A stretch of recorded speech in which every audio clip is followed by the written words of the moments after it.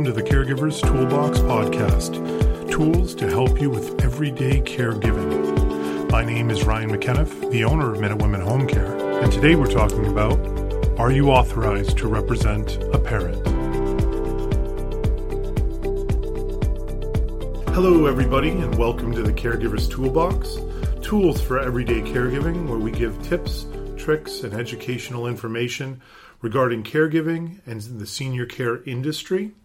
And in episode 9 today, we're going to be talking about, are you authorized to represent your loved one? My name is Ryan McKenniff, and I'm here with Janet, and we'll get right into it. Janet, what do we need to keep in mind, and what do you mean by, are we authorized to represent a loved one?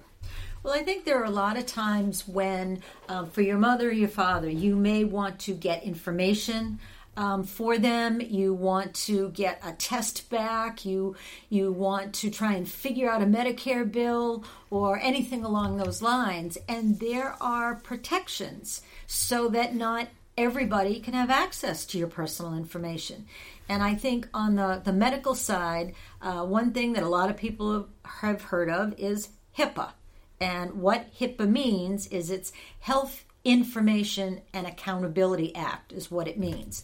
And it's basically designed to protect your medical information from being in the hands of anybody that's not authorized to have it. And where it can play a role in our world with home care or with a hospital or assisted living is you as an individual have a right to say who has access to your information.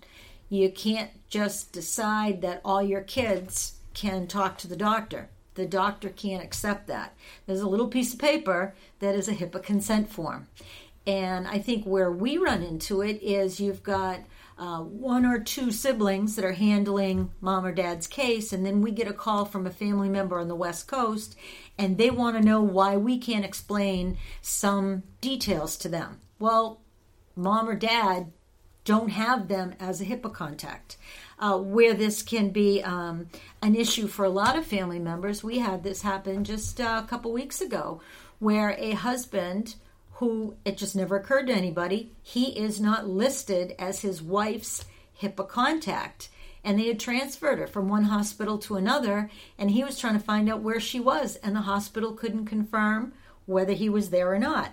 And it was just because that simple statement wasn't in her medical record. Absolutely. So with that being said, what do we need to keep in mind when we're looking at this? Okay, the things that we want to know is, with her medical record, who has permission to have access to the information?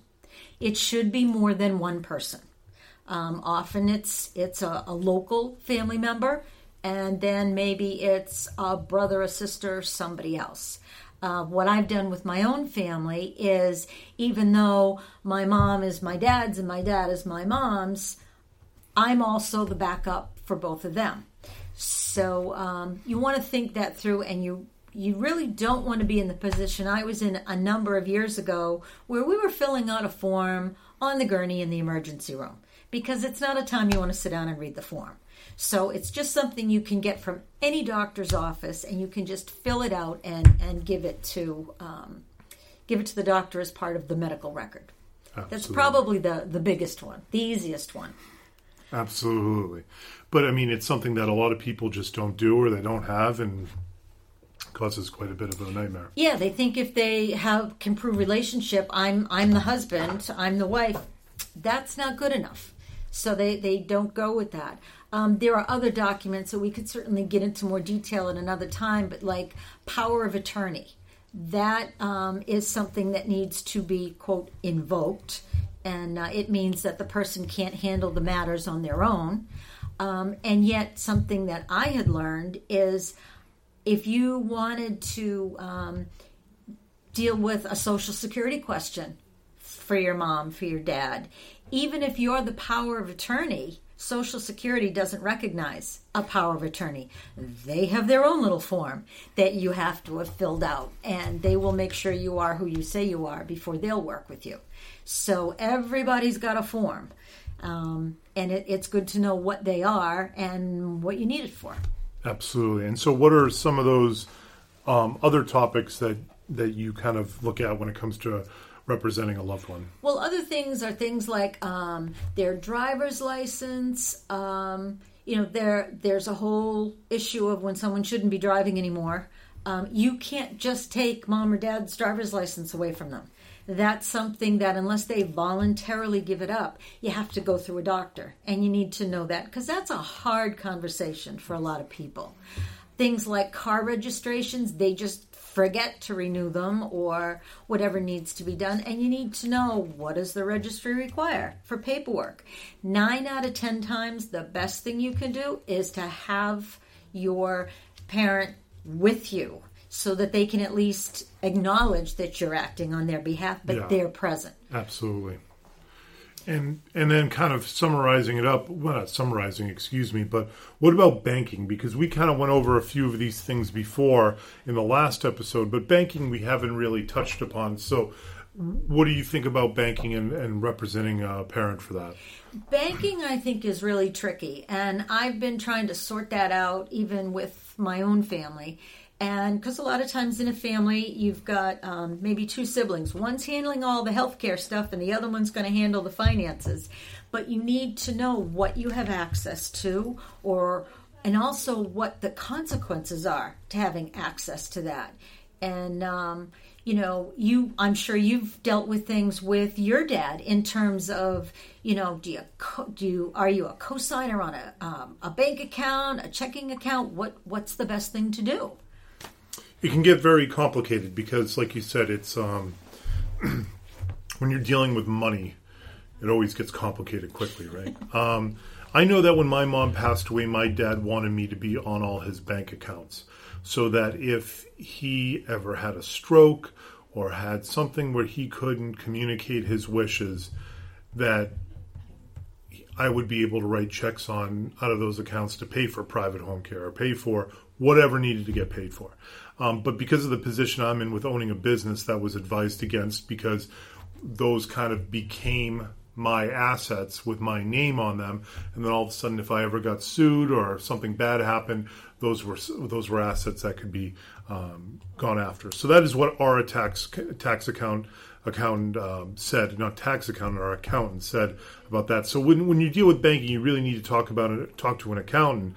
But I would think that at a bare minimum, you would want at least one shared account between you and your parent that had a certain amount of money in it, whether that was hundreds of dollars, thousands of dollars, or tens of thousands of dollars, that you would be able to write checks out of in case something bad happened and the house needed to still get paid, electricity still needed to be put on, private home care or assisted living needed to be paid for until you could sort out the rest of the estate at a later time, 3 to 6 months down the road, but you had at least some money, a slush fund, if you will, to be able to get through an emergency.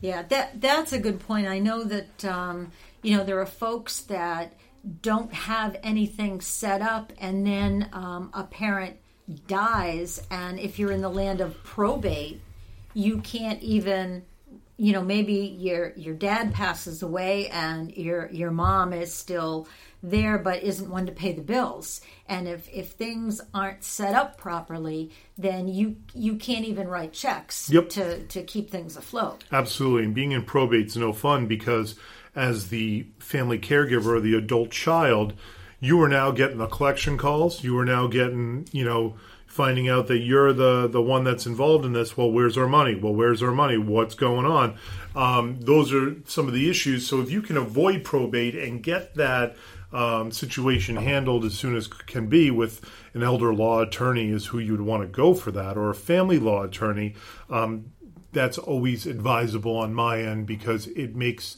the transition when somebody passes away a lot easier than getting hounded with a bunch of calls from American Express or whoever it might be saying, hey, we haven't got paid, we really need to talk here.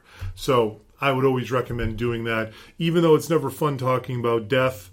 They always say death and taxes, it's guaranteed. So at some point in time, it makes sense when somebody's still cognitively able to make their own decisions to sit down, do a will, and talk to an elder law specialist. Yeah, I remember a situation. It was really rather sad that there was someone whose mother needed to go to an assisted living or have 24-hour care at home, and the money wasn't set up properly, and one of the sons said, okay, well, I'll pay the bills while we square this away.